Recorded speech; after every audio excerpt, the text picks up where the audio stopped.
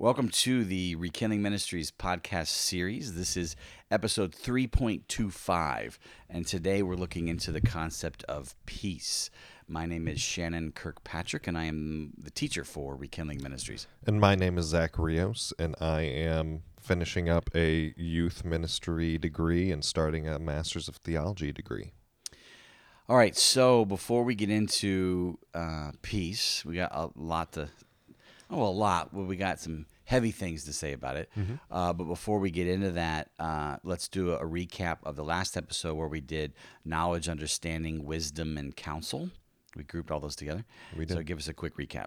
Sure. So basically the definitions for those different words is knowledge is to receive some information, which can be through a variety of ways. Perception, experience, or recognition are the three that we talked about. Understanding is achieving a thorough familiarity with the meaning, nature, and significance of something. Wisdom is acquiring deep, penetrating insight.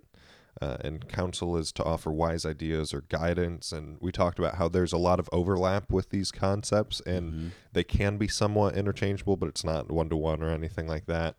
And we talked about how do you actually acquire these things? Like, how do you get knowledge and understanding and wisdom? What does it look like to seek counsel? What sorts of things should we get knowledge about? What are the results of these? What are the benefits that come from them? And we also spent a little bit of time discussing them in contrast with foolishness.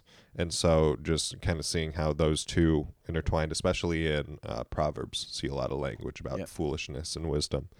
And then we just ended with application and how important it is to really be intentional with this, because it's not something that's going to happen by accident. You're not going to, or automatically. Yeah, it's a process that you have to actually be continuously working towards in order to get these things. Yeah, there was a ton of verses using all those words, though it was overall a pretty straightforward concept. Yeah. I really liked the part about wisdom being like a skillful governance. And it's part of the application of that knowledge. So yeah, it was. I don't think there was necessarily anything surprising from that study, but it was nice just seeing that emphasis again on you really do need to be intentional moving from just knowledge to that deeper understanding and that wisdom. It was cool. I enjoyed that study because we're more intellectual types anyways. But and so if you want more information, you can go back and listen to that episode.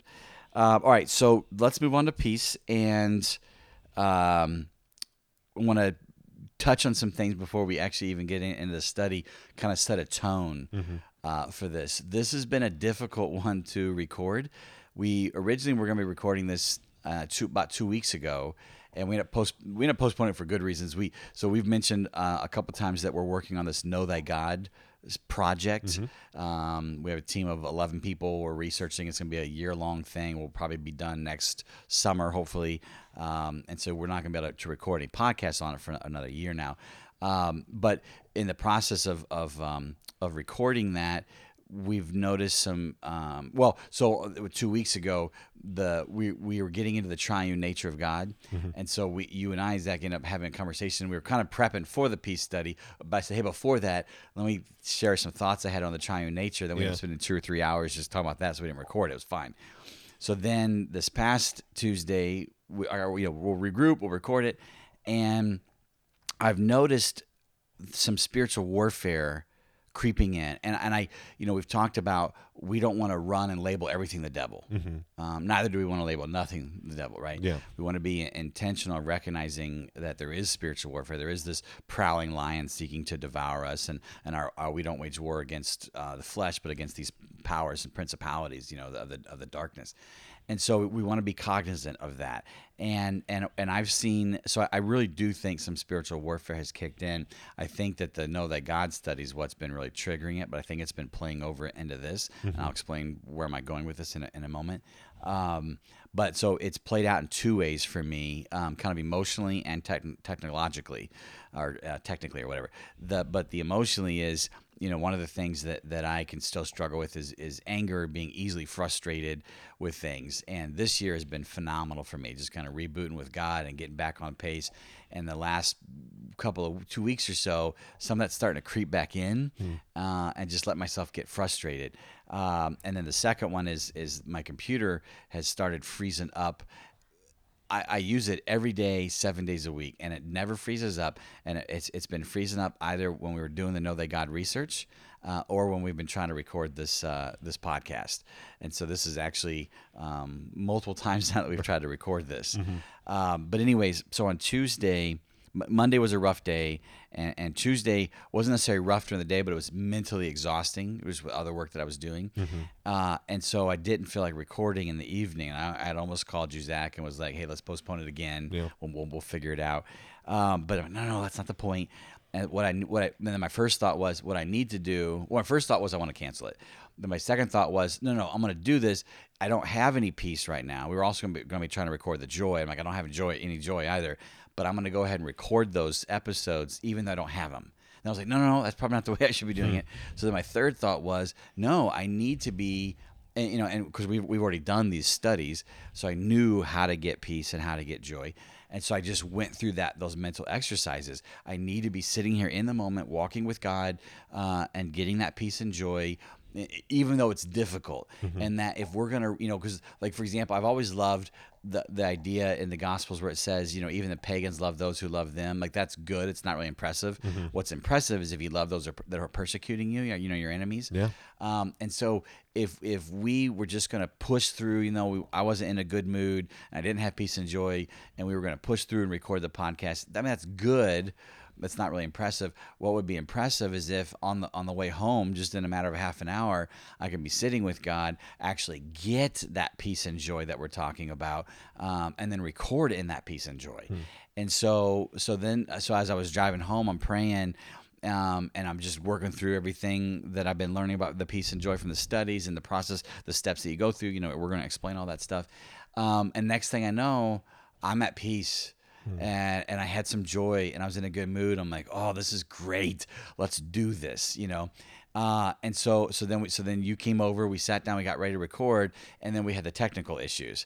And we tried a couple times. It wasn't working. We said, all right, let's get some other stuff done, and then we'll try again.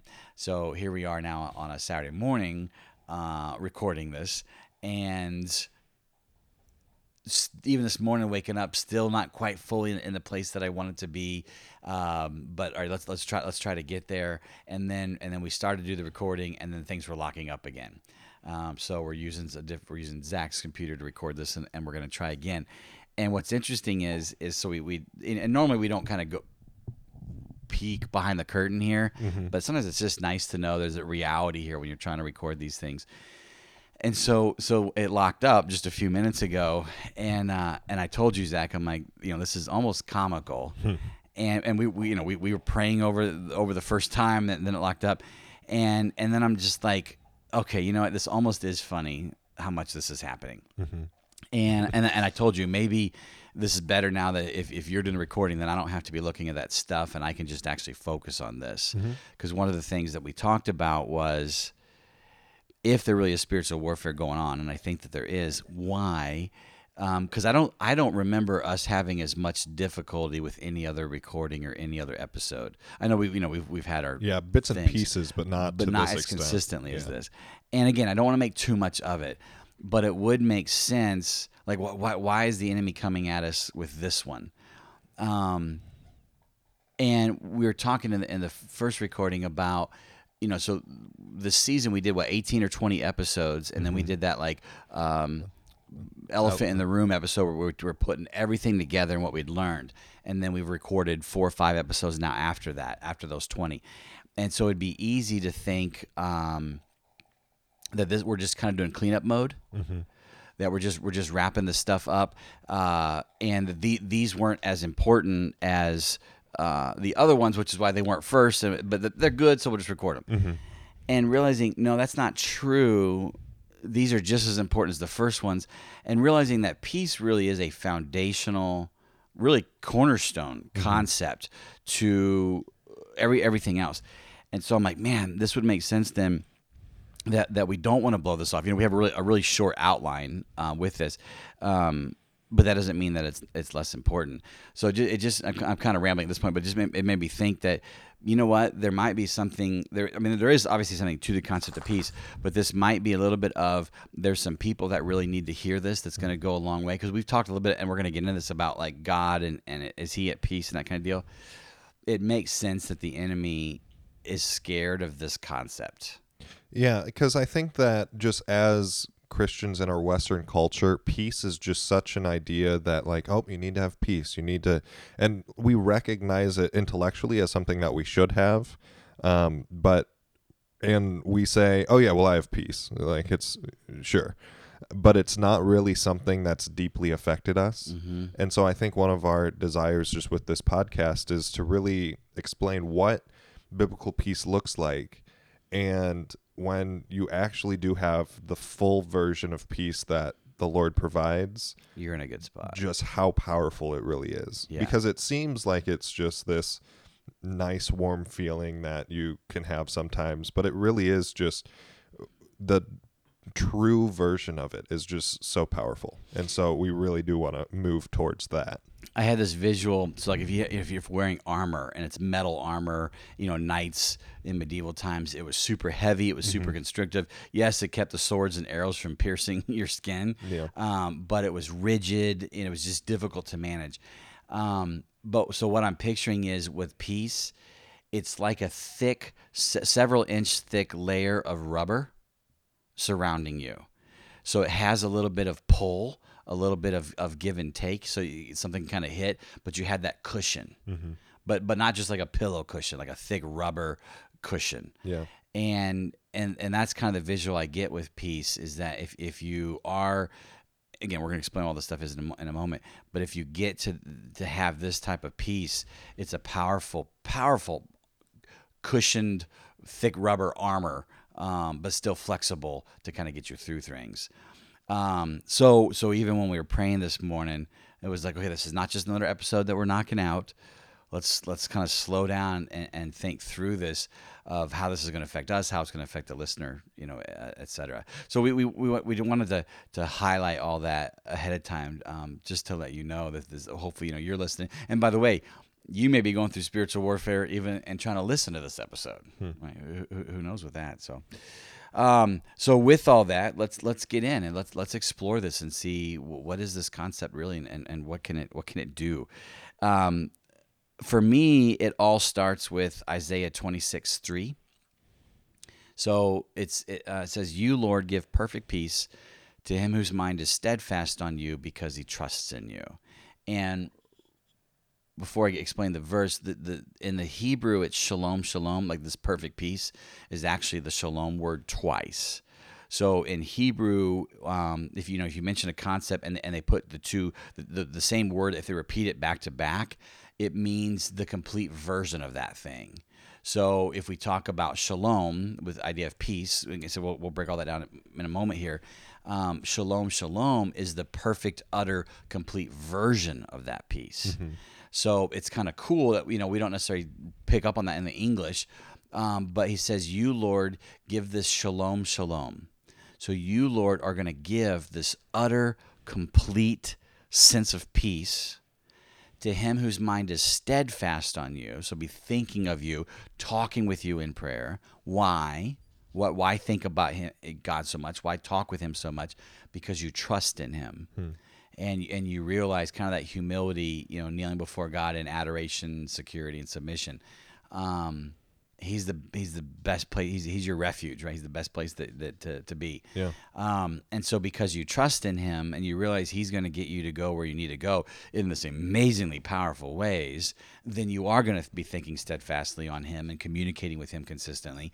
And if you're doing that, one of the rewards that he grants you is shalom, shalom, this complete peace. So one of the things a couple years ago, so when I first after my prodigal son stage and I first recommitted to the Lord, and I was reading Missler and other books and getting back into Scripture and seeing the color of the Bible, and really like approaching Scripture from a different way. Missler always says the Bible says what it means and means what it says, and so you should pay attention, like slow down when you read. What is this saying, right? This was one of those verses that I first began to do that, where I slowed down and I walked through each of the components. I'm like, that's just one sentence, but if it's a cool little cliche thing that you can say, but if you actually are breaking down each of the components, it's super, super powerful. So anyways, it's always been a key verse for me. So I was talking with a friend of mine a couple years ago. She was going through some roommate drama, and she was pretty upset by the stuff that was going on, and you could tell she didn't have a lot of peace, right? Everything was bothering her. So we talked about that. We said, so you don't have peace right now? And she's like, no, not at all. And why don't you? And her first response was, well, because the roommates are doing X, Y, and Z. But then we were thinking of Isaiah 26:3, and so where the roommates, their actions were triggering her feelings of upsetness, that was not actually the reason why she did not have peace. The reason that, according to Isaiah 26:3, that she did not have peace was because she wasn't thinking steadfastly on him. She was more focused on the situation itself than on God. And so both of us, it was a gut punch. It's like, so we want to be able to blame other reasons for not having peace, but the reason that we don't have peace is on us. It's because we're not spending time with him.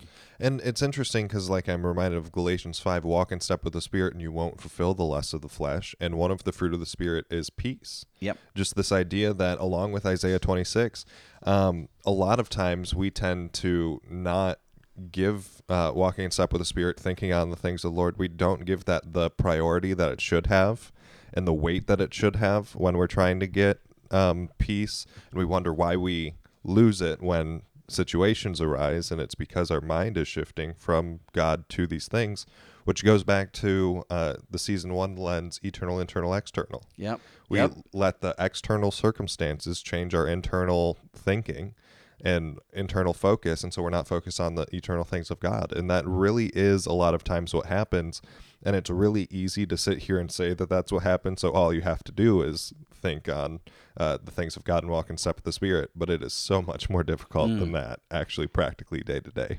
So right here from the get-go, there hopefully is this kind of aha moment that it's not about everything has to be good before I can have peace.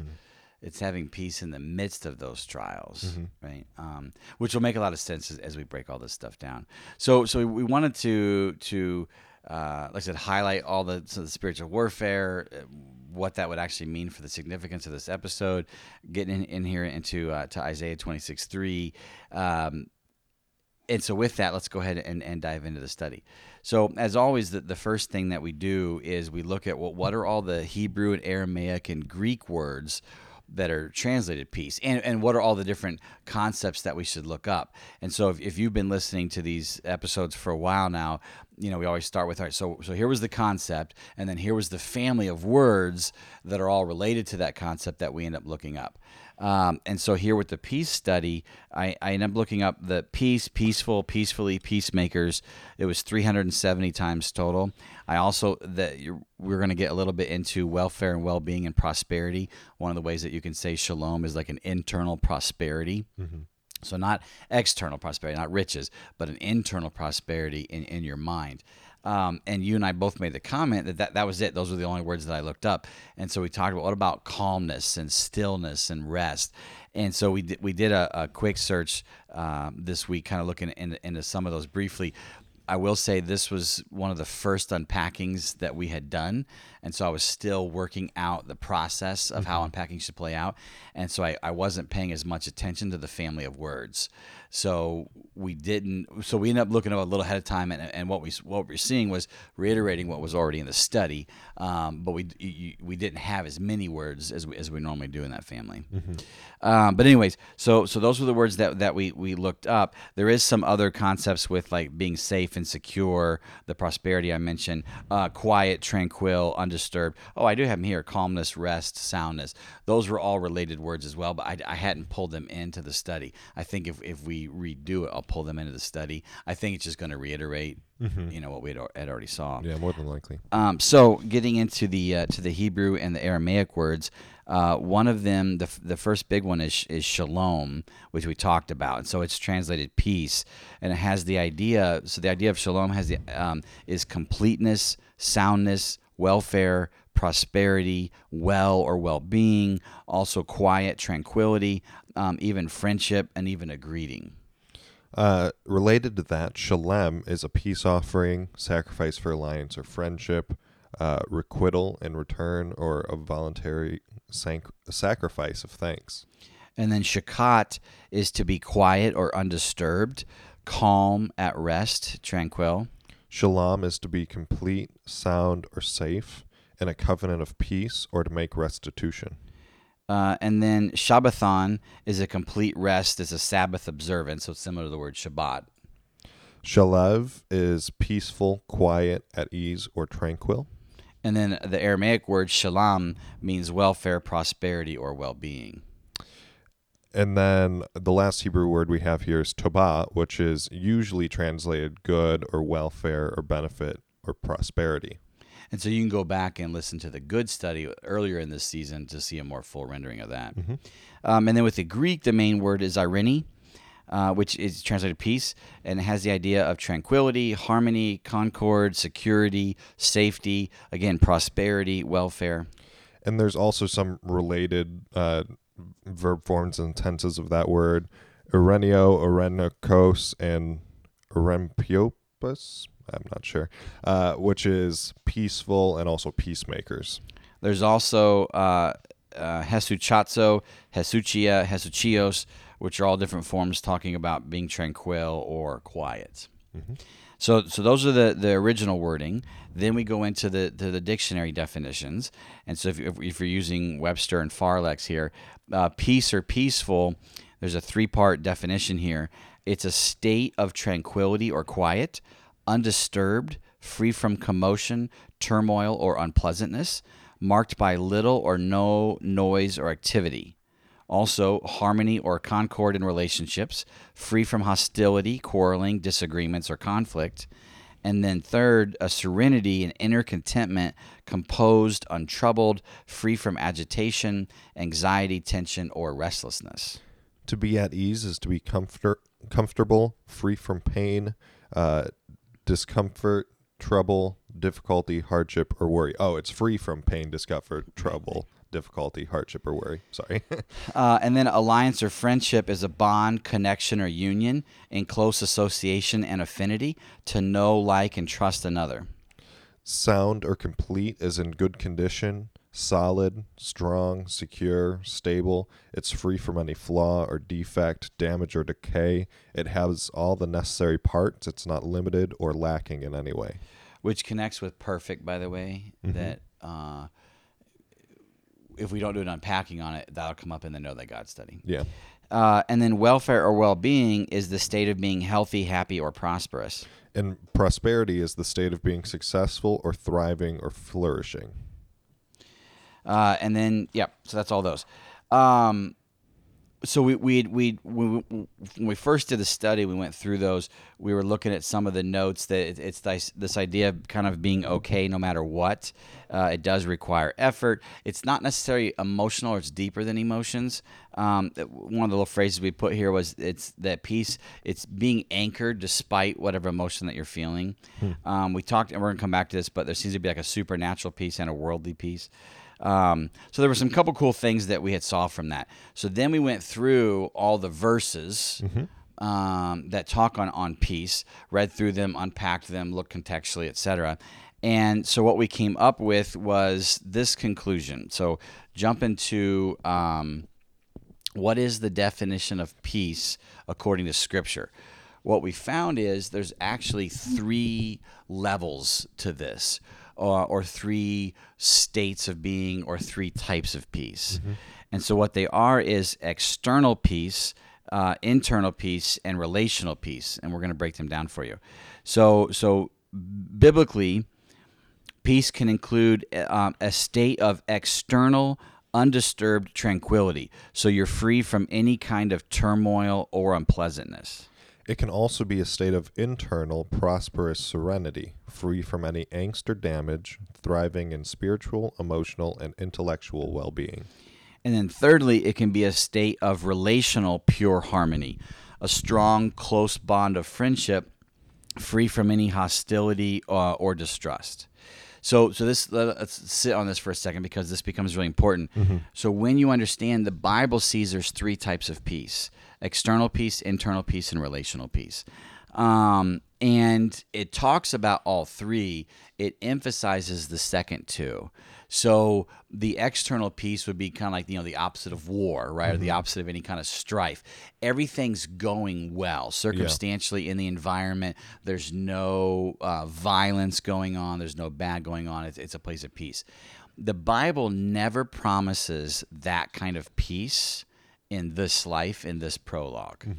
It does promise that in the one to come. And so it doesn't focus as much on that. Yeah. And we're going to get to kind of how that can be achieved to some extent anyways. But going back to the suffering study and the problem of evil study and all that, we can see the Bible is not, when it talks about promising you peace, like, you Lord, give a perfect peace. It's not talking about external peace. Yeah. It's talking about the other two.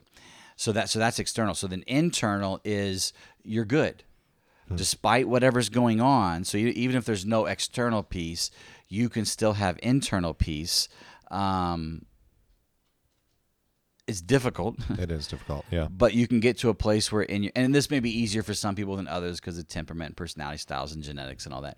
But you can get to a place that internally there's no trauma going on. In your mind, you're cool, you're okay, you're in a place of calm. And the Bible does offer that. Yeah, and a lot of times I think we tend to think that we need external peace in order to get internal peace. Like that's the second step of peace. First, we have to be at peace externally with all of the situations around us, and then we can have peace internally. But that doesn't seem to be the picture that Scripture paints. Nope. So what we found was, here's basically the key points that we found, the kind of the order. And by the way, so remember how like in the love study we talked about, we had suggested here's an order that you can go through things with love. First, understanding kind of what the definition of love is, and then as you unpack all that, you start first with understanding the triune God. Yeah. Totally, those three entities, whatever they are, love themselves perfectly.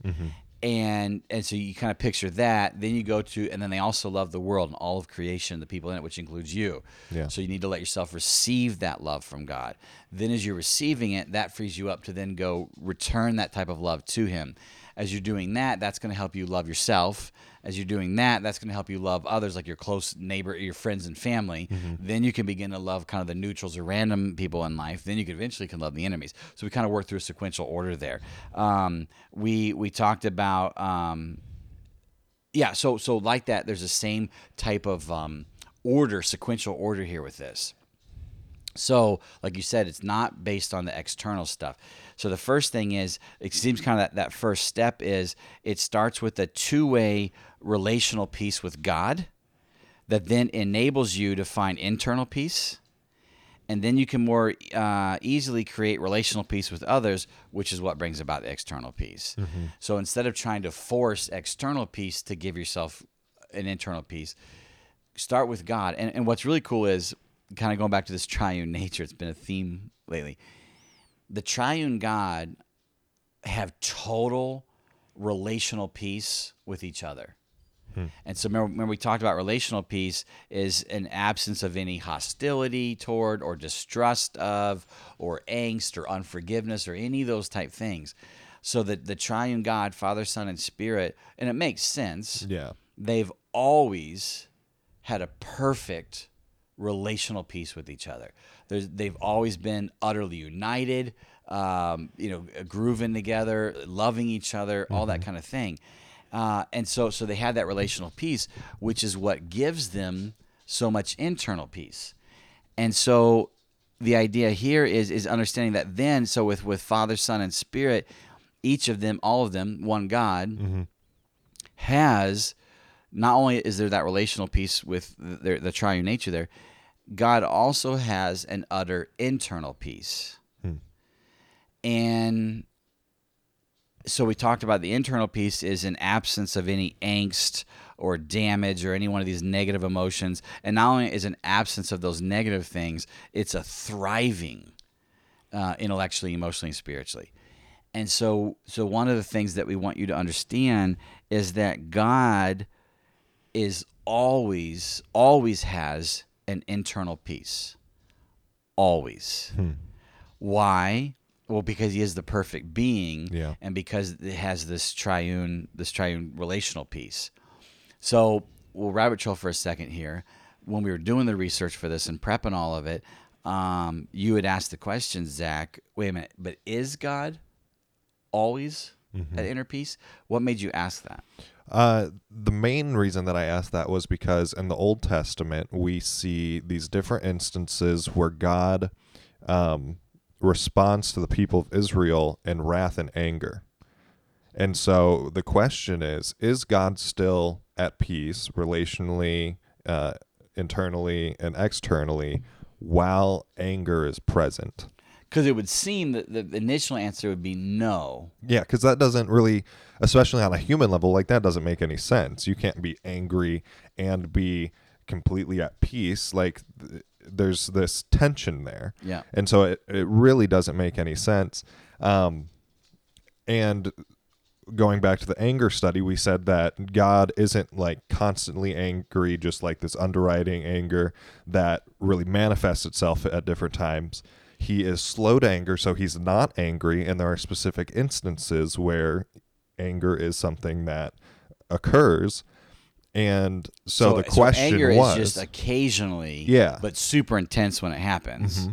And so the question was, when that super intense anger shows up, does peace disappear for that time? And so that's what we started really looking into and trying to figure out. So my theory was, even though it would seem the answer is yes, it would be no. And so, and we haven't recorded the joy study, and we're going to do that next. But remember, in the grieving, we talked about like a funeral example, that on the surface, it seems that if you're truly grieving something, you can't have joy. It would seem that those two can't happen at the same time. But then we can all give examples, or a lot of us can, that you're at a funeral of a loved one and you're absolutely grieving that loved one is gone. But both my grandparents, 72 years they're married, died within a week of each other just a couple months ago. Yeah. So you're grieving that. But my family's tight. And you still have joy, like after the funeral, after everybody leaves, and everyone's just kind of sitting around talking, and you talk about some of the funny stories that had happened before. Both my grandparents are believers. I'm going to see them again. Mm-hmm. So you can, so it's like it's when you actually think about it, you realize, you know what? No, you can actually still experience joy in the midst of grieving. So that my theory was the same applies to this, that on the surface it seems that one can't have peace while one is angry. Maybe that's not true. Maybe one can still be utterly at peace in the midst of being angry. And so we end up looking through Scripture, and we could not find any verse whatsoever that ever states that God doesn't have peace. Yeah. So, like, for example, love is one of his eternal core natures. He's always loving. So, for example, even in the midst of his anger, the anger is out of love. Mm-hmm. And so he still loves that individual as he's showing the anger. And so the idea there is peace probably fits in the love camp as far as it's one of those core attributes that we can't find any verse that says it's never not there. Mm-hmm. And so we're implying that it would always be there. Yeah, and it's not even that we just didn't find any verses that say God loses peace. We looked at some of the specific instances of anger in the Old Testament, and all like the different instances where it says God was angry, it does not say God was not at peace with them. Normally it just doesn't mention peace, but it's worth noting that if this is actually something that like God lost peace, then it probably would have been included. But it's not. And so it's just, there's not a case either way. Right, true. Yeah, not either way. So what I remember, because we've done the whole anger study already, that anger is a tool that he uses. And so we got this picture that, like, imagine anger is this like ball of electricity and fire. Yeah, right? It's this raging thing. And so when God uses the anger itself, this ball that he's kind of tossing down onto earth, is full of electricity and fire. Right? It's a super intense thing, but he's using it calmly. Yeah. And as a tool. So even like the picture of a blowtorch, That blowtorch is that real powerful, condensed, focused heat and fire. But the individual's calm as they use that, and then they're carving or cutting whatever they need to do. So that's where I'm at. I think you probably Yeah. are too. Yeah. That we're realizing, according to Scripture, according to all the other unpackings that we've been learning, because I think a lot too about some logical arguments here from Galatians 5. The fruit of the Spirit is these things. Well, God is Spirit, so it seems that those 9 fruit He has the utter version of them consistently all the time, including love, joy, and peace. And so that began a whole change in my walk with God. Like, wait a minute, so He's always loving, and breaking down what that means, not just in a cliche sense. And then He's always full of joy, and He's always at peace.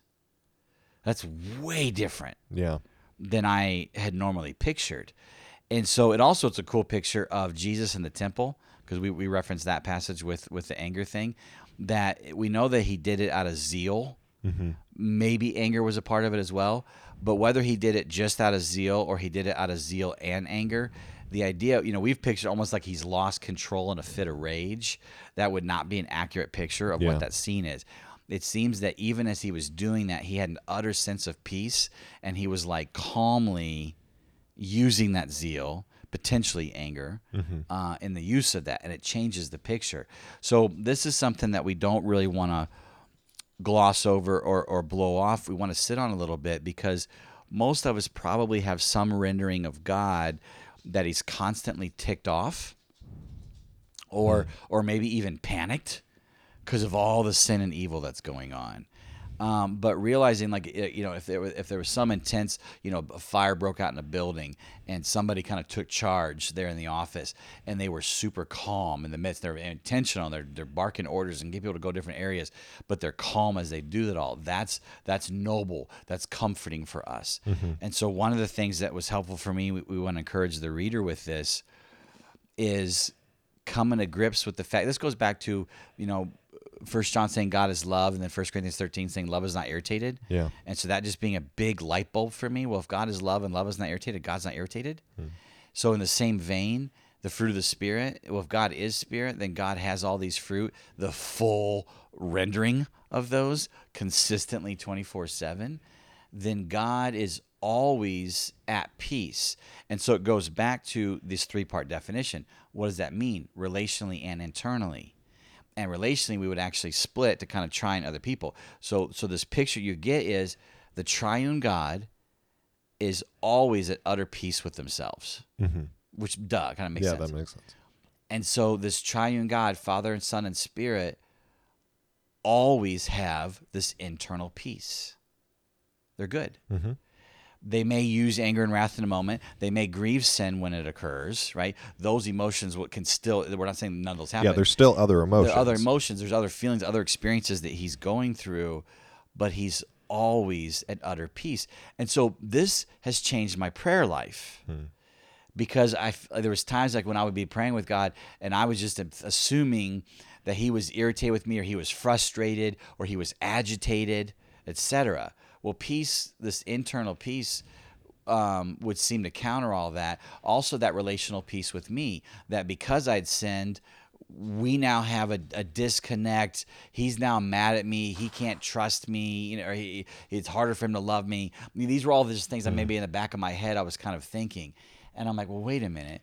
So the triune God has that utter relational peace with each other. They're all good. And so God always has this utter internal peace. And if He always has this utter internal peace, that then equips Him and frees Him up to have a relational peace with me. So getting into this relational peace, it's 2 ways, right? So let's say I'm sinning, or I'm mad at God or whatever. I don't have a relational peace with Him. And so, for example, let's say you and I are fighting, and I don't have a relational peace with you. Pretty good bet that you also don't have a relational peace with me, right? Yeah. We just kind of trigger each other. And so I think I just assume that with God. If I don't have relational peace with Him, I'm mad at Him, and He's mad at me, and neither one of us have relational peace. But one of the things that we're finding from this study is coming to grips with, wait a minute, no, He is the Prince of Peace. So He always has that relational peace with Himself. He always has the utter internal peace. He would always have a relational peace with me. Yeah. You think about the prodigal son's dad. You know, when the son returned, he joyfully ran down the road to meet his son, and the idea was there was no peace missing for that father, even though the son had done all those things. The father was at peace, and so this is what I want to encourage you, the listener, with is checking yourself and asking yourself, what have I thought about God when it comes to this peace, and then realizing if this is true, and we're going to get into this, can be scary to believe this. But if this is true, it can be a bit of a game changer in your walk with God, that God is always at peace internally, and he always has a relational peace with you. So no, Shannon, when you sin, then that relational peace is broken. I understand the logic behind that. I'm going to challenge that maybe that's wrong. Because you think about verses like, love does not take wrong into account. And you think about Psalm 103, the Lord is patient with us, for he remembers that we're made of dust. And I've used this several times when I talk about like imagining a counselor or a bouncer or a coach in really tough situations, but then being like super calm, super mature, super focused on the well-being of the other people involved. And you look at that, and that's super noble. And me realizing there's nothing humans can do better than God. So if I can look at a counselor who has their client screaming at them, or a bouncer at a bar who's trying to like calm down some drunk person throwing punches, or a coach, the quarterback has just thrown an interception, is dejected, and you look at the way that their approach to helping these individuals, God's going to do an even better version of that. And so it all begins to make sense both scripturally and logically, and this idea that God is the perfect being. Because remember, I told you about coming to grips with his love and his forgiveness, and me at first being like, he doesn't leave you when you sin. I don't believe that's true. Why? Because nobody's that good. And then realizing he is that good. He is the perfect being. And the perfect being would have a relational peace despite your sin, your rebellion, because he's at such another level. So, yeah, what do you think? And it's interesting because we started off talking about your friend's roommate issue and how they said that they couldn't have peace because of this situation that was going on. And we said, well, no, that's not how it is, because Isaiah 26 says that peace comes from trusting in the Lord and thinking on him. So it would make sense that the Lord would be able to trust himself. Right. And so the situations, it's just not based on situations. It's based on his nature and the fact that he is trusting in himself. He is thinking on it. Like, if it makes sense, if even this component makes sense on an individual level, that I should be able to have peace regardless of the circumstances that are going on around me, then why do we stop and say, well, God can't do that if I sin, though? Like that, he just can't. And I think it goes back to a lot of different things. One is our view of sin. And if we have a view of sin that elevates, honestly, ourselves instead of God's atonement of it. And I think that plays a big part into it. But if we recognize that sin is primarily a turning away from God and secondarily to something else, then it makes sense that what God is actually wanting is he just wants us to come back to him. So he can keep having peace with us, because the issue isn't the behavior that we're doing. The issue is that we've turned away from him. Yep. And like, I even think about when I turn in an assignment late in class, or I have a project that I'm working on and I haven't done it yet, I tend to want to avoid the professor because I feel like there's just like, they're upset with me that I haven't done what I was supposed to do. And so it actually draws me away from them because I think that we don't have peace. And with God, what it is he has 100%, like he is 100% reaching out towards me with perfect peace. And I just need to recognize that that's actually what's going on and go and sit in communion with him.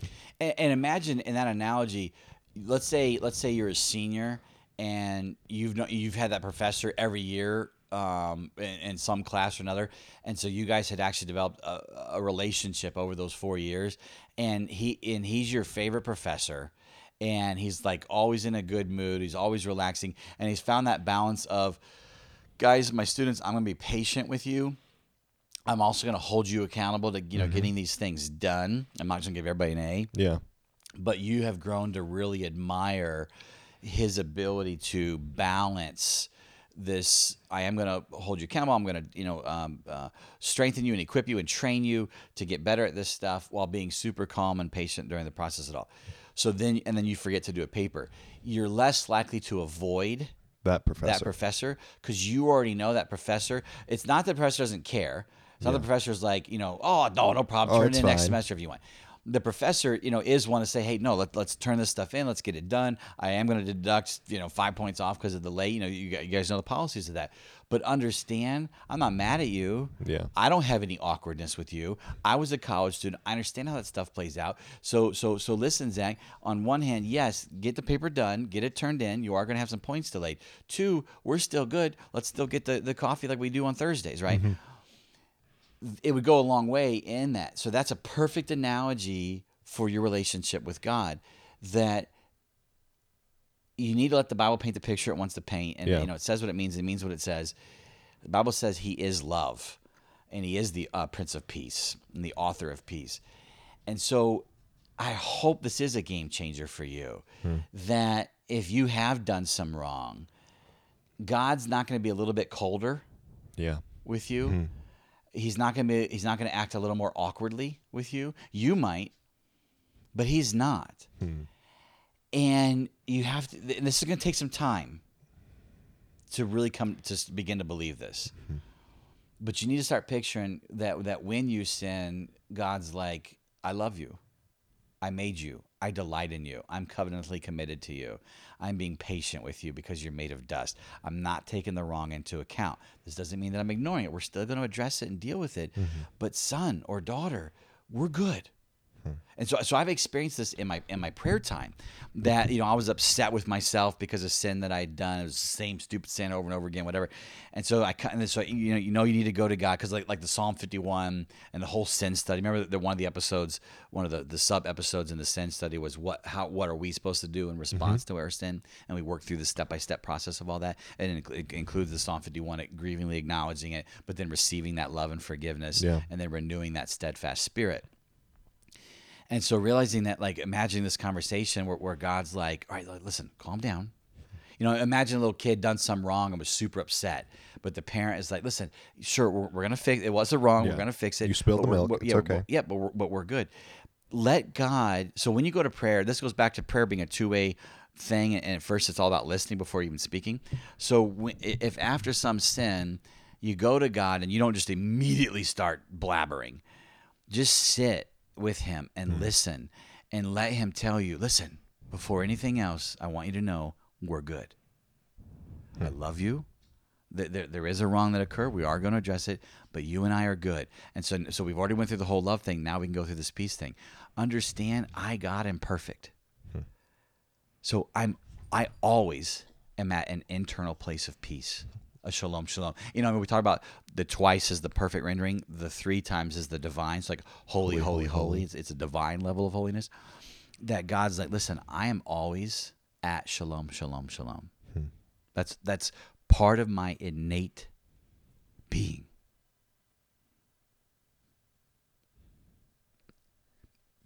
Like even now as we record this, and all the troubles we've been having with the technical stuff and the spiritual warfare, just sitting here and letting God tell you, hey, I am always at shalom, shalom, shalom. Yes, I grieve. I deeply grieve and am pained when sin occurs. And yes, I will use a super intense anger and wrath when needed. And I will. I am always at shalom, shalom, shalom.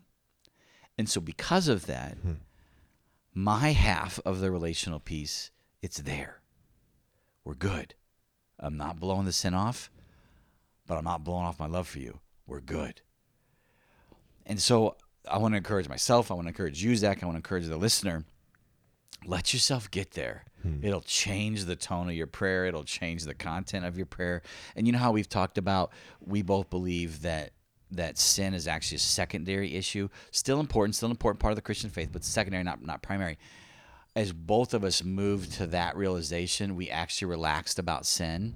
Not a condoning, but we relaxed a little bit. And that relaxed attitude towards sin actually gave us the power we needed to sin less. Yeah. And so it's very helpful. It's the same type thing here, that if you come to grips with the fact that God's always at that shalom, shalom, shalom, that he always has the utter internal complete peace of mind and that relational peace with you, it'll change things. It won't be like, oh, I can go ahead and keep on sinning because he's always at peace. It actually changes the way you think and changes the way you feel. And it'll enable you. So kind of coming back full circle to this, what is the step-by-step process of peace? First, understanding that God is always there with the internal peace, the relational peace, etc. That then is going to give you a little bit of internal peace, and it's going to allow you to have a relational peace with him. And so he's already met you. He's already halfway there. He's already done his half. And so now that you're starting to have this internal peace, that just thinking through this, then you have that relational peace that connects with him. And so then now that you have that, you and him both have this two-way relational peace, that's going to increase your internal peace even more. Mm-hmm. And so you're going to get, this goes back to that thick, rubbery cushion armor. Okay, I'm good. And we're going to go a little bit more into some of this stuff, but now that you have that relational peace, or this relational peace with God and this internal peace, that then is going to free you up to have relational peace with others. You're such in this internal state of prosperity, right? This internal well-being, that you're stronger. Yeah. And this is where all these unpacking concepts interplay with each other. So as you have more of this peace, it's going to free you up to have more joy. It's also going to free you up to experience more love. Mm-hmm. And now that you have more peace and more joy and more love and more patience and more mercy and more grace and all these other things that we've been unpacking, then you'll bring that in your relationship to somebody else. So when they wrong you, you now are emulating God. And you're listen, the first thing I want, man, do I not do this? Wow, yeah. Maybe a handful of times I've been there, especially if it's like they didn't wrong me, then I have the more peace. Yeah. There's been a couple of times where somebody has wronged me outright in one of my trigger ways, and I was totally calm. That was a supernatural experience from that God did that. But that's where we need to be aiming. Mm-hmm. That when somebody's wronged you, that so like a lot of people, they just avoid the conversations, but you shouldn't avoid them. You and I have had an argument. We've had the conversations. I've had this with other people, and you need to get in a place. This won't always apply this way, but best case scenario, that you come to them and say, first thing, you and I, we're good. Yeah, there's something that we need to address, and we'll get to that. But I want to emphasize first, I'm good. I'm not mad. First, I'm not angry because I'm not supposed to use anger, right? That's the whole thing there. But emphasizing that I have done my half of the relational piece. That then the individual, as they're lining up with God and they're lining up with you, they'll have the internal peace, and then they can return the relational peace. And then when you get two individuals that are now at a place of internal peace and relational peace with each other, and let's say you get a whole community. And so this whole community is that relational peace with God. They're all full of internal peace in their minds, and they have relational peace with each other. That is then what will cause the external peace, which is what heaven is. Yeah, and it's interesting because as we just all the things that we were saying, godly people are well-wishing, and we should be well-making peacemakers. So we need to be intentional about doing our part to just create that internal peace, which really comes from the relational peace with God. And so then we can have external peace. And Jesus talks about this. He says in Matthew 5:9 that just blessed are the peacemakers, and kind of the idea that you were just talking about, Paul actually addresses in Romans 12. And real quick before you get there, so the key point number one of the study was all the stuff that we were just saying. Yeah.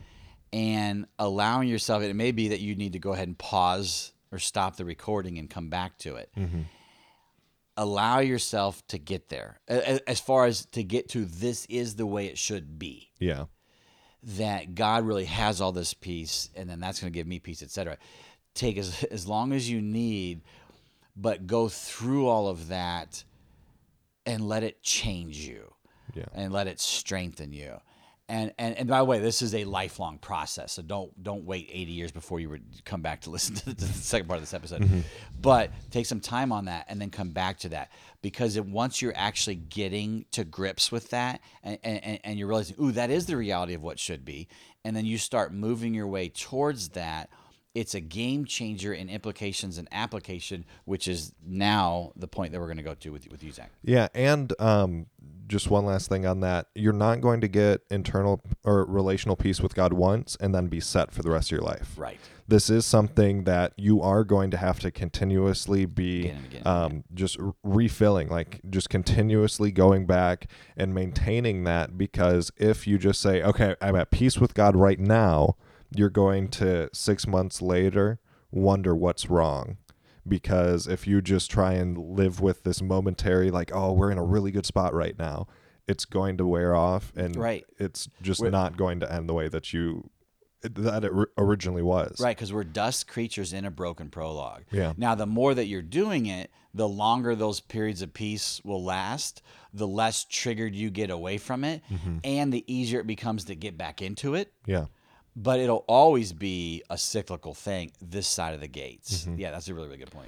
So now go into so think about this. If we are starting to get there as followers of Jesus, as Jesus freaks, as we're applying the details of the Bible to the details of our life, if we're actually starting to move this way, what does that mean?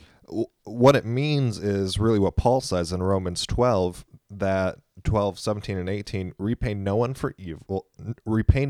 evil for evil, but give thought to do what is honorable in the sight of all. If possible, so far as it depends on you, live peaceably with all men. And so as we have this relational peace with God, we realize that he's good with himself, he's good with us, and we're good with him. Then the next step is we actually need to be at peace with everyone around us, which Romans 12 says, as far as it depends on you, live peaceably with all. And Hebrews 12:14, we actually see strive for peace with everyone. And so it's just across the board, we need to strive to be at peace with everyone around us. And Hebrews 12 kind of says why. It says, for the holiness without which no one will see the Lord. So if we're not at peace with those around us, it's not just a detrimental thing for us and for that individual. It actually can prevent other people from really seeing the impact of the gospel in our lives, which should be a concern to us as believers. We want to be sharing the good news of what it means to have a relationship with Christ. And if Scripture says that if we're not at peace with everyone around us, it hinders our gospel witness. And so that puts another whole layer on the Beatitudes and the blessed are the peacemakers. Who are the peacemakers? Now we can break it down.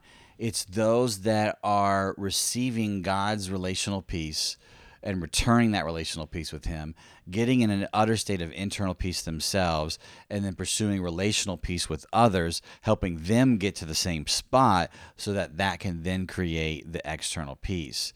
Blessed are those that try to do that. And it's interesting because I feel like a lot of the times when I read through the Beatitudes, I thought that was the start of that process. And so blessed are the peacemakers. Okay, I need to try and be at peace with those around me. But there's this whole step beforehand that we may be able to manufacture some sort of thing that looks kind of like peace, especially with the people that we like.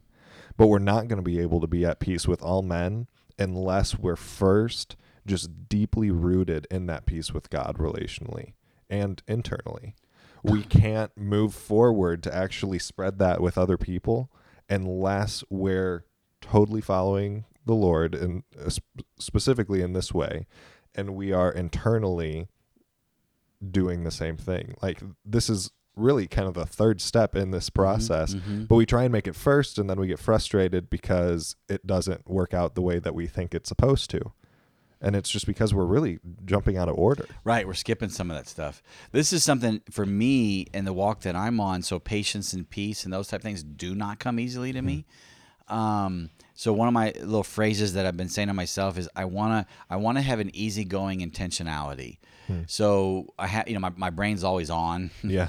And so the intentionality is always there, but it's not an easygoing. It's an easily agitated, right? And so I know as I become the more complete version of me, I'm going to have that easygoing intentionality.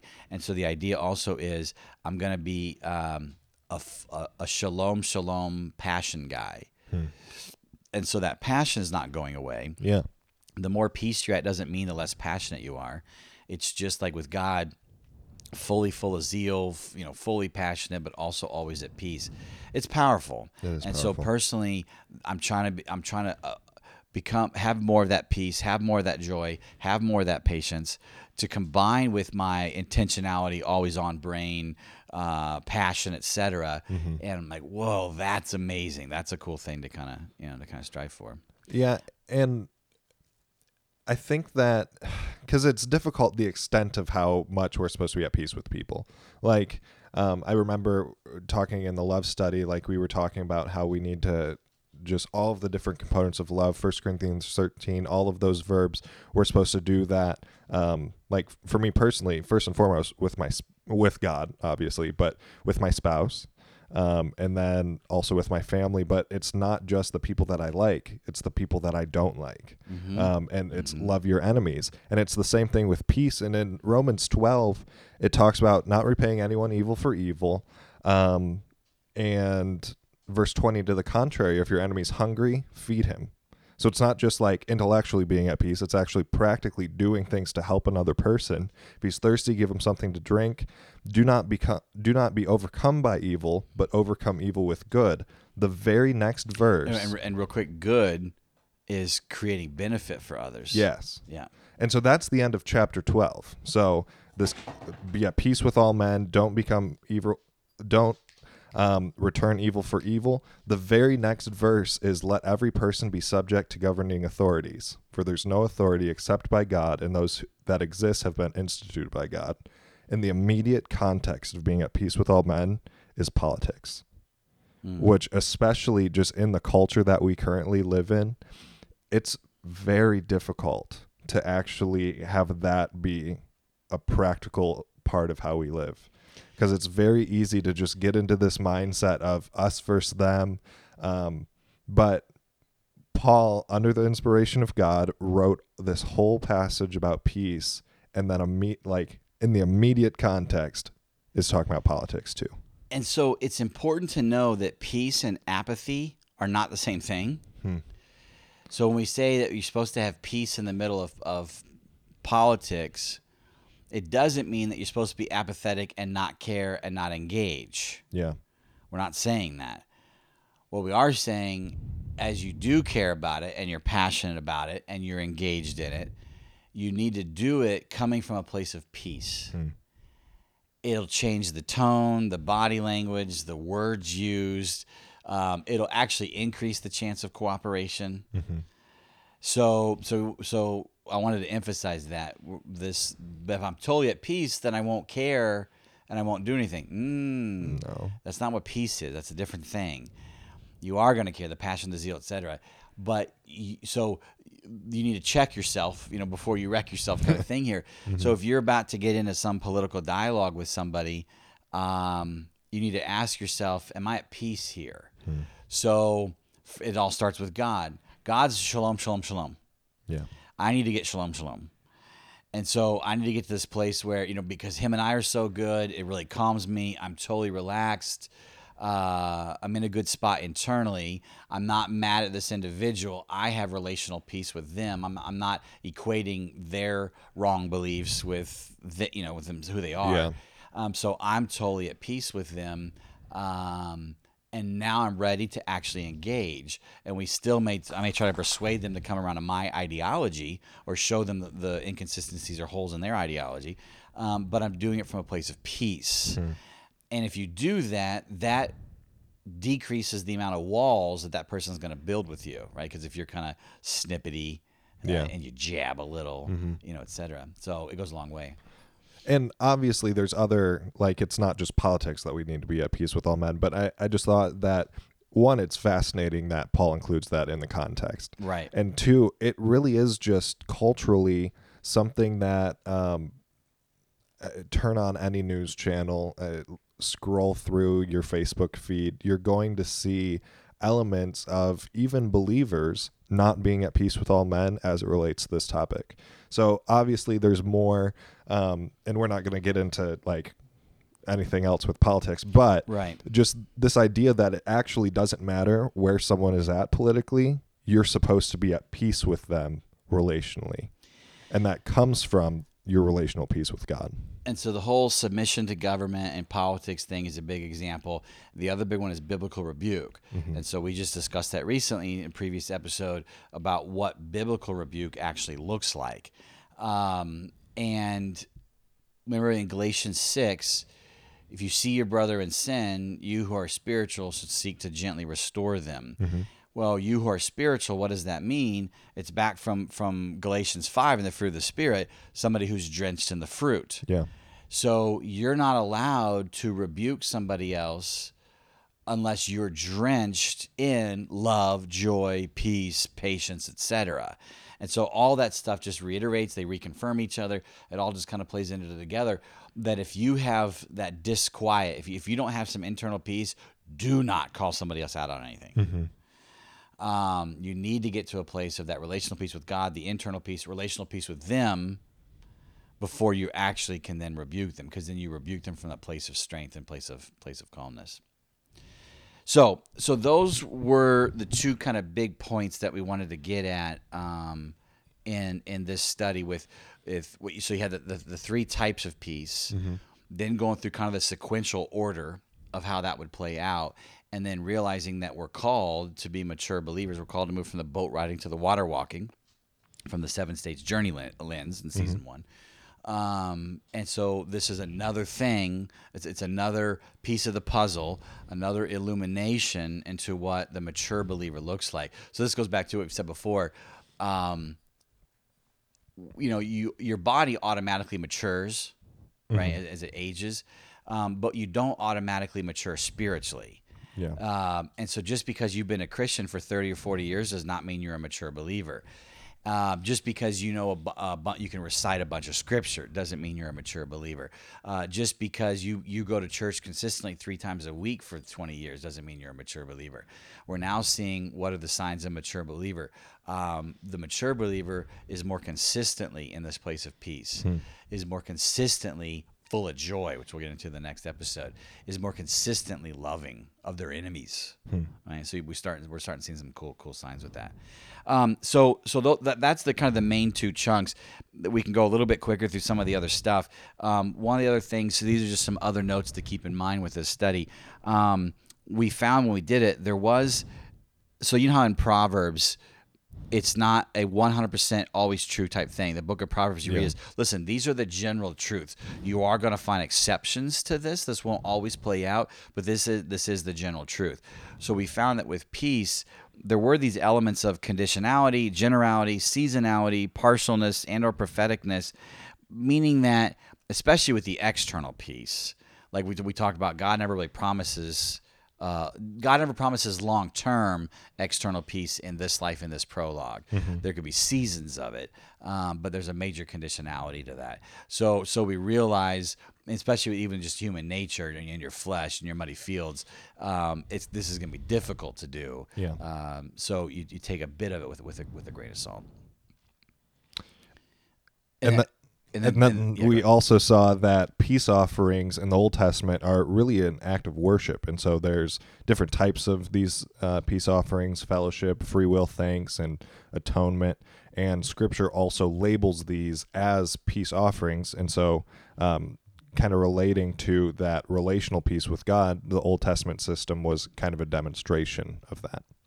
So hopefully you're intrigued and like, ooh, I want this, right? So how do I do that? We kind of talked through the sequential order, but getting a little bit more into that as far as like the sources of peace. The number one primary source of peace, of course, is God Himself, because He's the author of peace. So and we talked about this already, but why is God always at utter peace?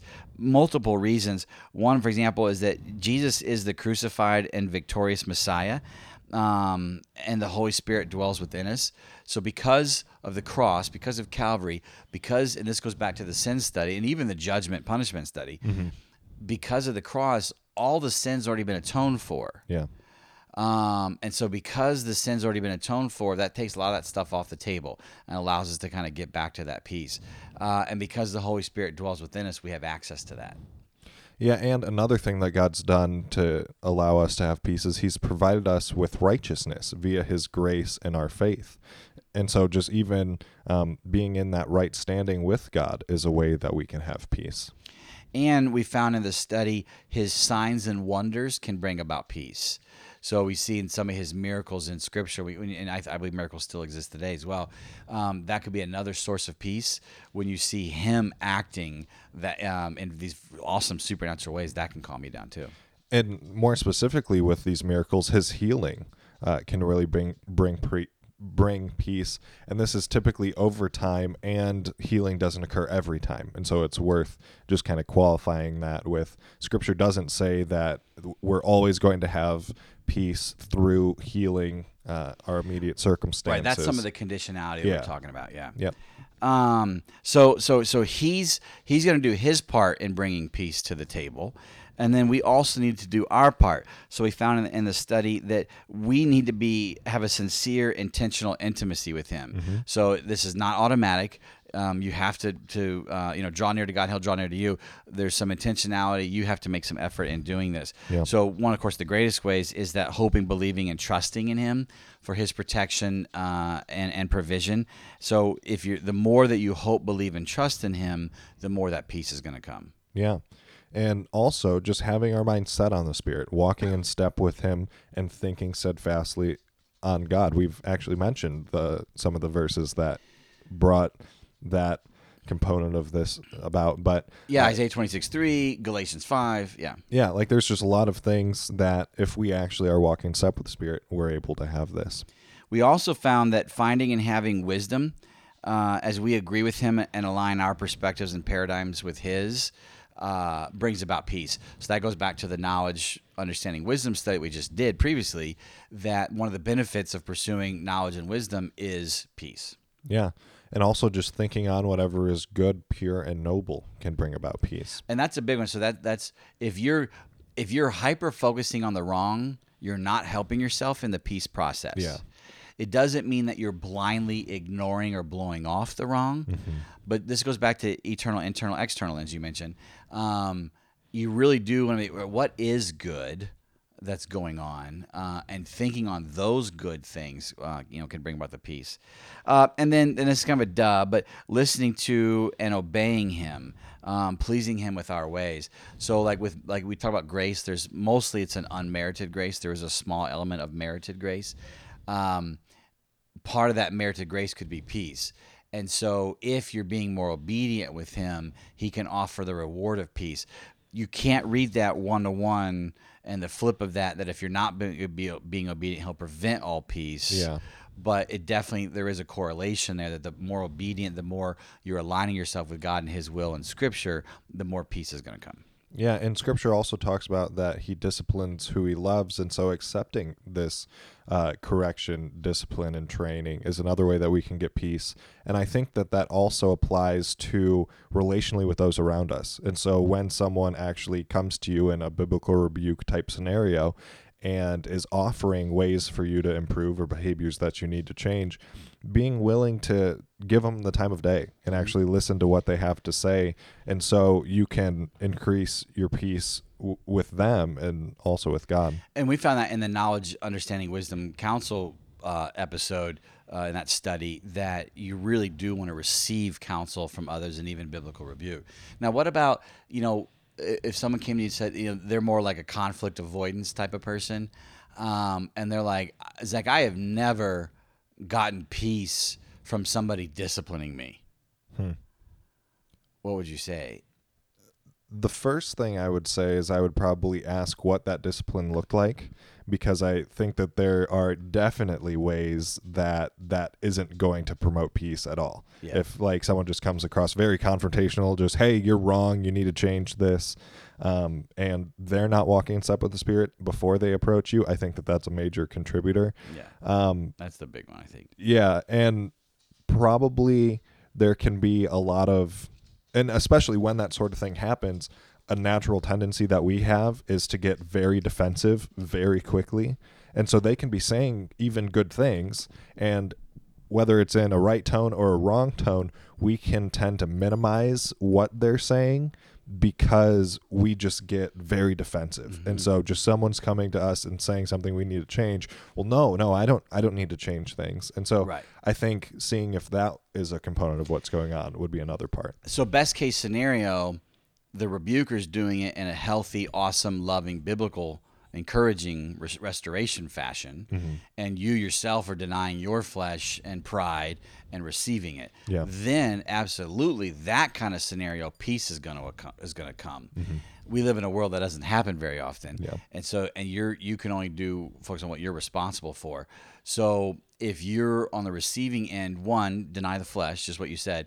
Two, try to find people in your life that are going to try to discipline you or rebuke you in a healthy fashion. And then if you're a leader, you better be making sure that that's hitting home for you, that before you rebuke or counsel or discipline someone under your authority, that you're at a place of total peace before you do that. Yeah, and this just reminds me of something that one of my professors in school said, that you can learn something from anyone.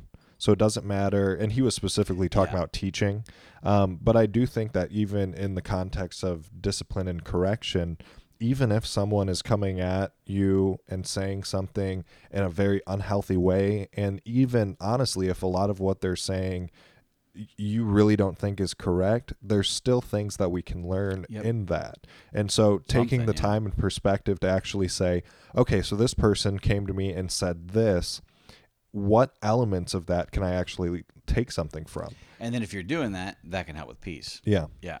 And then one other one from this section, having zeal for God, we found in the study can be a source of peace. So that's why zeal and peace aren't counters to each other.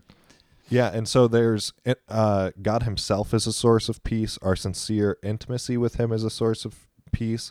And then also our interactions with others can pass peace on to them. And so this section is kind of how can we get peace in community?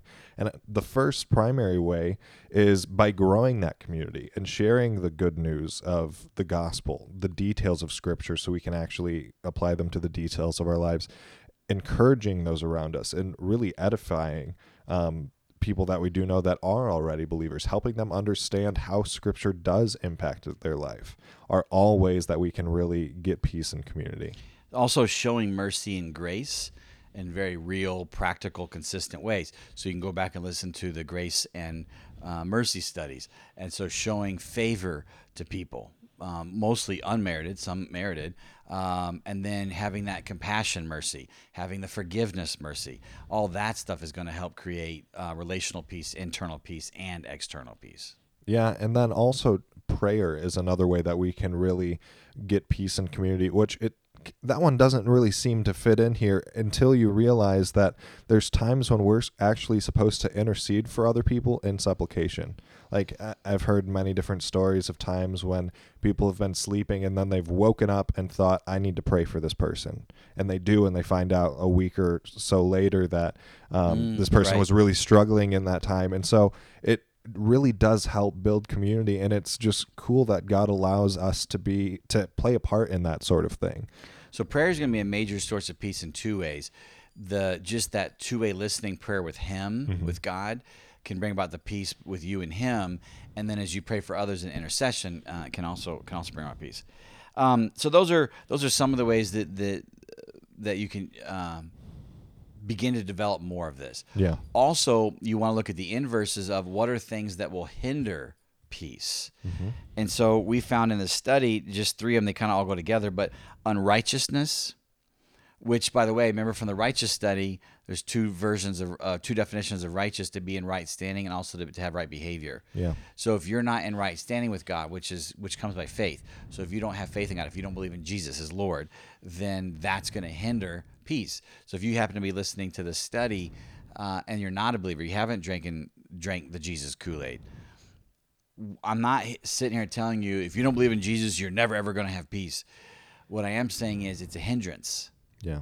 And if you're listening to this study and you're kind of looking past all the Jesus stuff and just getting to the psychology of it all, and it's helping you, great. Just know that you can't totally look past the Jesus stuff. that it's that faith with him that gives you that right standing, that right relationship with him that will give you even more peace. And then the other form of the righteousness is the right behavior. So, and this goes back to the sin study, that if we're turning away from God and his beneficial goods and we're turning to other things, that does create pleasure, which is why we do it, but it also creates detriment and can prevent certain benefits. One of the benefits it can prevent is peace, or at least it can hinder it. So if you're in, let's say you are a believer, but you're in a place there's some sin that you're doing and you've just been justifying or whatever, know that sin is bringing you pleasure, which is why you're doing it. But there's also some detriment that's being caused by that. You can ask yourself, what is the detriment? It's also preventing certain beneficial goods, one of which is peace, or it's hindering it. So you're not going to have as much peace as long as you continue in this. And so that's helpful to kind of put that together. And then following false teachings or focusing on negative realities or false realities, we found in the study those can also be hindrances to peace. For example, if you think that God is angry at you all the time, then you're not going to have relational peace with him. It's amazing how the way we view God impacts the way that we relate to him and the relationship that we have with him, which is why both of us are so excited for this Know Thy God study that there's this group of us working through, because we're getting to learn just a lot of the nuance of who God is and his character and nature and all of these different characteristics, which just helps us relate to him even better. It's just really encouraging. This also goes back to, if you're still wrestling with God's always at peace and you're just having a hard time believing that's true, we can look here and say, so we know here's some things that hinder peace: unrighteousness, disobedience, following false teachings, or focusing on negative or false realities. Does God do any of those? No. So none of those hinder him. So that doesn't automatically prove that he's always at peace, but it's just realizing he doesn't have those hindrances, right? It is a lot easier for him to always be at that utter peace. And so then, whenever we go through the unpacking, we're always like, so what is the definition of this concept? What are some of the details and nuances? The third question we ask is, what are the benefits to this? Does this motivate me to pursue it? And so peace in of itself is its own benefit.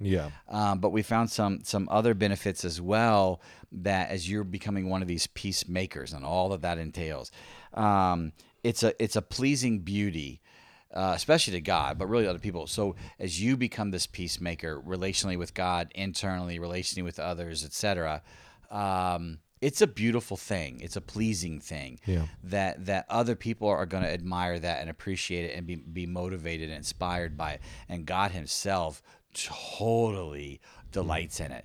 So as you pursue, this is difficult, but I really want to get into a place where I am more consistently at peace. Know that it's really going to bring a grin to God. Yeah. And also just the intentional planning of peace and resting in it, actually doing it, brings joy and gladness. And it really helps foster a lot of the other fruit of the Spirit as well, especially with more of the relational aspects. But just when peace is something that you're pursuing and you actually have, it leads to these other characteristics that are just also just so beneficial. Yeah, so this shows there is a sequential order, and peace needs to come early on. It is a kind of foundational core piece to it all. PIE, peace. But anyways, this also makes me think that we should have done peace earlier this season. Probably. But then I'm also realizing, where would we fit it in? Because certain things because we did faith and hope and love and the interdeterminism, those would all still need to come first. But I probably would have put peace that we had the whole section of grace and mercy and judgment and punishment and anger. Peace probably should have come even before those. Yeah. Because having that place of peace wouldn't help with all that. So it is what it is. And who knows if people are even listening to the season in order. But and then another benefit is it's healing and life to the body. Over time, it can root out anxiety, fear, etc. So we talk about there is the physical healing, but even beyond the physical healing, there can be the emotional and intellectual healing, and peace can be kind of a salve to that, an ointment, so to speak. This would go with the grieving study as well. But as you're getting in a more that cushioned place of peace, it'll help heal wounds and bad thinking, etc. It also, a benefit can be temporal and eternal prosperity. And so this could be physical, but it's, as we've been talking about, it's really that more internal prosperity. And this also can have different types. And so this can look different ways. And one thing I'll say with that is, so you have the prosperity gospel, and I think most of the circles that we hang in, it's like, no, you can't hold to that, reject that, that's heresy, etc.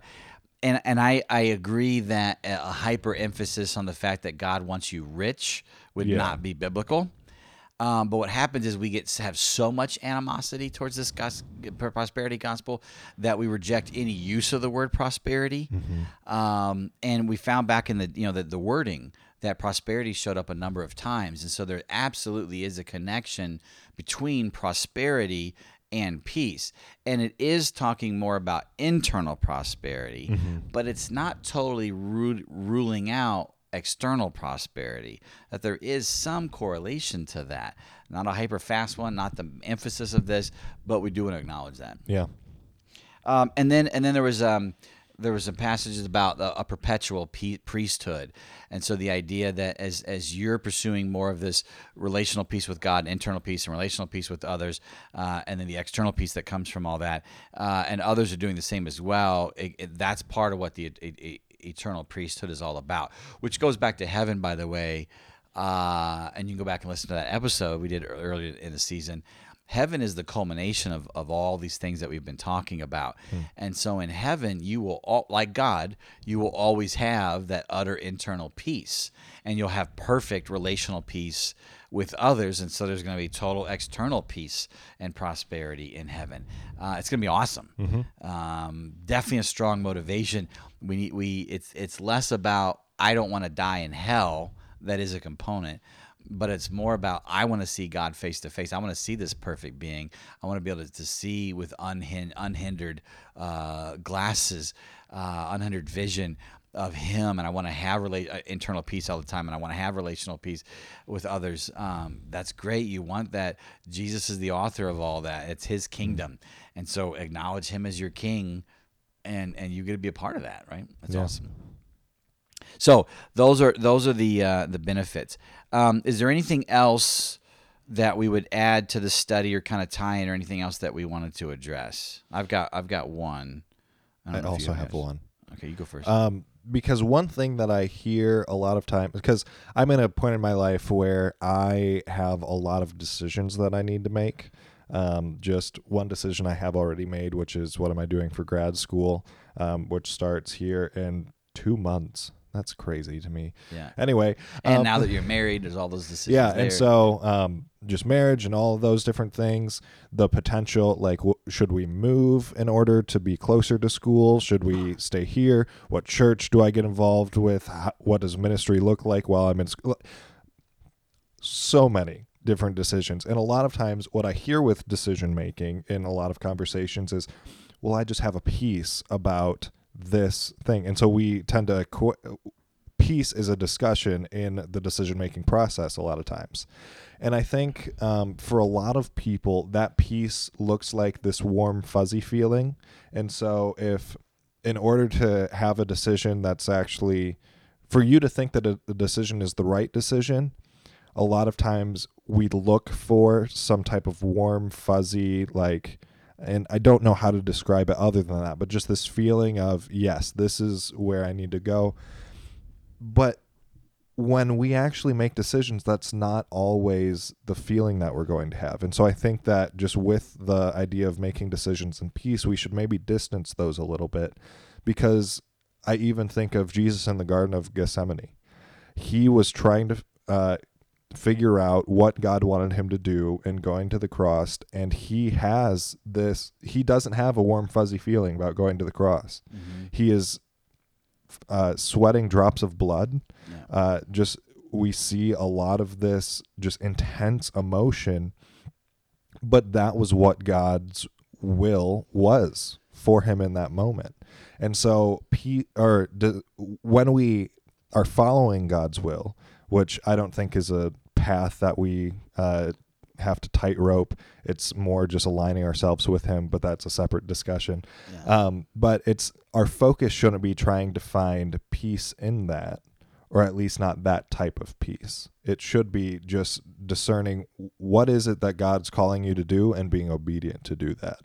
And so I think just kind of separating the two is helpful in that discussion. And that's what I was going to say. And to continue elaborating on that, it's funny what we've been discussing in the Know That God study. We won't rabbit trail on this, but like the will of God is the desires of God. And so if you're trying to align with the will of God, you're trying to align with his desires. It just changes the tone a little bit with that. Yeah. But anyways, and then also we've been discussing what makes a person. And so we've talked about there's the core volitional soul, and then there's that heart-mind element, and then there's the physical body. So another way to say what you were just saying is there's like peace in the flesh, peace at the heart-mind level, and then there's peace at the soul level. And it's actually two different types of peace. So I agree with everything you just said. This is where spiritual discernment needs to come in. That, we hear people say, so someone's like, I've decided to do this. Well, why'd you decide that? Well, I just have a peace about it. And they assume that if they have a peace about it, it's from God. Well, we can't make that assumption, because there's the flesh piece of heart and mind, and then there's like the spiritual piece of soul. And so you gave the example with Jesus. So in like examples today, let's say you got in a fight with a friend, and you decided that's the end of the friendship, and you have a peace about that. Well, at the psychological, emotional, heart, mind, flesh level, especially if you're more of a conflict avoidance person, absolutely you're going to have peace about that, because I don't have to deal with it now. Yeah. They were never a super tight friend. What they did crossed the line. The threshold issue there. And so, of course, you're going to have peace about it. Your flesh is, because now you don't have to deal with it anymore. But your spirit or your soul may not be at peace about it, because God is saying, no, actually, I want you to reconcile. I want you to restore that relationship. Or inversely, like let's say like you're being called to missions into this country, a very dangerous country. And so your heart and mind, your flesh level of peace, you don't have any peace about that, because there's a little bit of disquiet. That's a dangerous thing. There's threats there, potential dangers. And so you don't have peace of the heart, mind, flesh level. But you do have a peace at the soul level where you and God are connected, and through prayer and fasting, he's like, listen, this is what I'm calling you to do. I'm going to be there with you every step of the way. I won't necessarily prevent all the dangers, but I'm going to be there with you in the midst of all the dangers, or the cost of the sacrifice. And so what you have is there's going to be times when my heart, mind, flesh doesn't have a peace about it, but my soul spirit does, and so I'm going to do it. Yeah. There'll be other times when my heart, mind, flesh does have a peace about it, but then my soul, spirit doesn't. And so then that should tell you the answer there. So be careful when you use the language, to the listener. Be careful when you use the language of, well, I just have a peace about it. Therefore, I know it's right. It's from God. Maybe. Yeah. If it's a spiritual peace at the soul level, then yes, that statement is true. So trust in him, go do it. But it may be your heart, mind, flesh has a peace about it, and then obviously you like it. And so that's kind of that's the other thing that we wanted to bring up with that, because I hear that language all the time. Well, I just have a peace about it, so therefore it's the right thing. What kind of peace are we talking about here? Yeah. The flesh, heart, mind peace, or the soul piece. Anyway, so I think that was the only other thing that we really wanted to add. So then normally we move into the key implications and application section, but we actually tied that into the earlier material itself. So we've already kind of hit on all that. That one of the biggest implications is realizing that God is always at that utter relational peace with himself and internal peace, and then also relational peace with you. Yeah. And and then you come to grips with that, and then the application is to become that peacemaker and kind of go through that sequential process that we talked about, and it's a game changer. Would there be any other key implications or application that you would add? No, not that I can think of. We do want to acknowledge this is super difficult. Yeah. And difficult on two levels. It's going to be difficult to actually believe that's where God is. Because of false beliefs that we've had, or just misunderstandings that we've had about God, things we've been taught, growing up, or just assumptions that we've made, that, you can't be angry and peaceful at the same time, etc. So, but going back to realizing that the scripture never says, there's never a verse that says he doesn't have peace, and thinking through all the other unpackings that we've done and what we know of God, and he is the perfect being, he is that good to be true, letting yourself, there's also a fear of being let down. Yeah. So it's like, but what if I really like the idea of a God who's always at peace. It's very comforting for me. And I would like to believe that, and that would also comfort me and bring about peace with me. But what happens if I start believing that and then it turns out it's not true and God's not at peace? I'm going to be devastated. I get that, but that shouldn't be a reason to not hold to it. And so, we had found, we were a little, I know for me, I was a little nervous when I first was going through all the sin issues and realizing it was a secondary thing. I wanted to believe that, but I was scared. I'm like, well, what if I believe that sin is a secondary thing, but then it's not? Well, I found there was too many things in Scripture. I need to hold to this.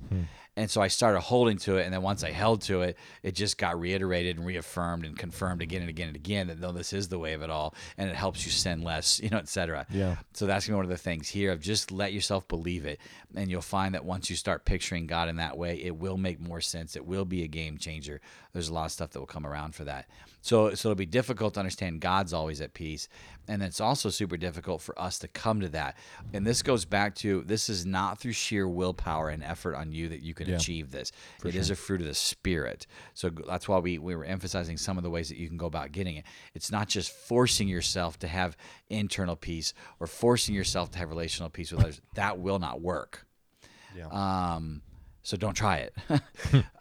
It's a trust issue with God first and foremost, and then letting him, and even we did the first recording this morning and then it froze up, so we had to re-record it. You would think that would have caused even more irritation for me, but when I told you, I'm like, this is almost funny. This is happening. This wave of this spiritual peace at the soul level kind of came over me. Was I intentionally trying to make it happen? No, that was definitely a gift from God. So God, I want to kind of give you a heads up. Thank you, a head nod. I appreciate you doing that. So we fully want to acknowledge that. And it's interesting because, like you were just describing there, that peace didn't make any sense to you. Right. And Philippians 4:7, and the peace of God, which transcends all understanding, will guard your hearts and minds in Christ Jesus. It's just amazing how it doesn't make any sense. You just had peace about this. And that's kind of the point. It doesn't make sense. And it is something that comes from God. It's also amazing. So we have examples in Scripture of the heroes of the faith that weren't having peace in the moment. Moses really struggled, especially in the early part, of not having peace about what was about to happen. Jonah, of course, is a great example of what not having peace looks like. But then you see examples of people having peace. So like Joseph and all the trials that he went through, what you guys intended for evil, God intended for good. It seemed that he had this stoic peace about him. You can imagine Daniel in the lion's den, or Shadrach, Meshach, and Abednego in the fire. I even think with Jesus in the Garden of Gethsemane, I think that maybe the heart mind at the flesh level of him didn't have peace in the sweating blood, but I think at the soul level he did. So like, for example, if you watched Mel Gibson's The Passion of the Christ, there's that scene early on when he's in the garden and he's trembling, and Satan, the serpent, the snake is slithering in, and then like the cloud passes over the moon and Satan's whispering and causing him to be troubled. And then he's just praying. He trusts in God. The cloud passes from the moon, and he stands up, and you can just tell in the Caviel, whatever the actor's name is, Jim, just in his body language and his facial expression, just this like utter sense of peace comes over him, and he gives this look to Satan like, bring it, and the trouble was gone.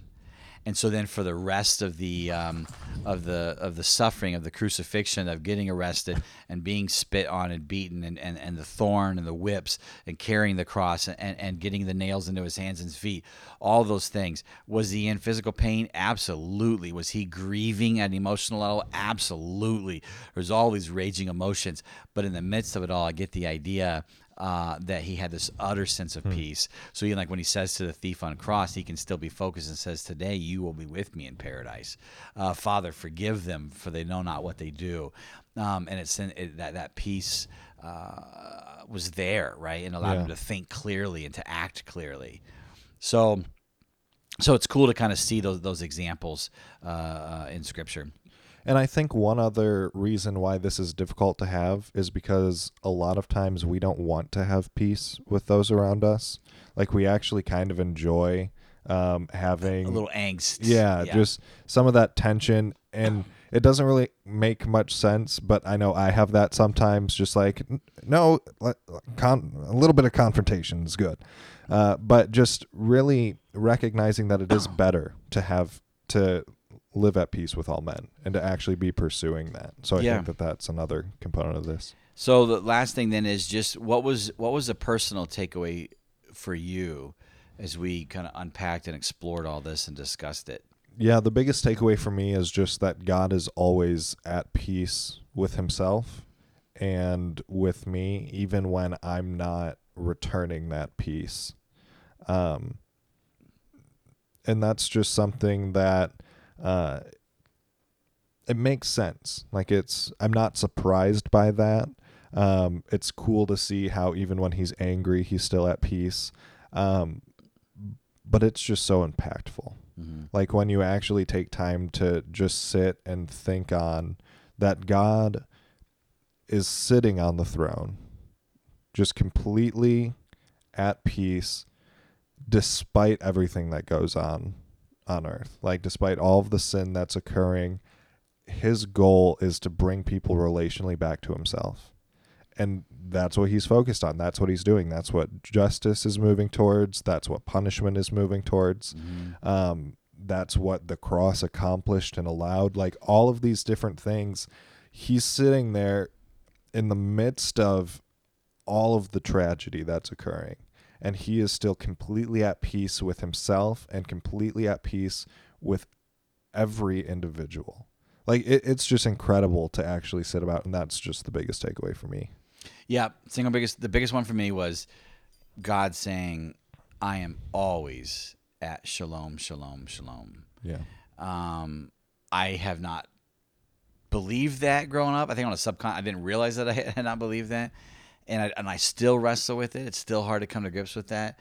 But just realizing I need to kind of name it and claim it. I need to declare that is the truth, that Scripture is pointing in that direction, because that's just going to do a lot. Yeah, that's the biggest one. And the second biggest one is as you're going through this process of the relational piece with Him and then the internal piece that comes, it really is that thick, cushioned rubber armor that gives some pull, gives some flexibility, some give and take, but it's going to protect you. It's a great layer to wrap around yourself. Mm-hmm. Having that layer of peace is going to go a long, long way in things, and I find that very comforting.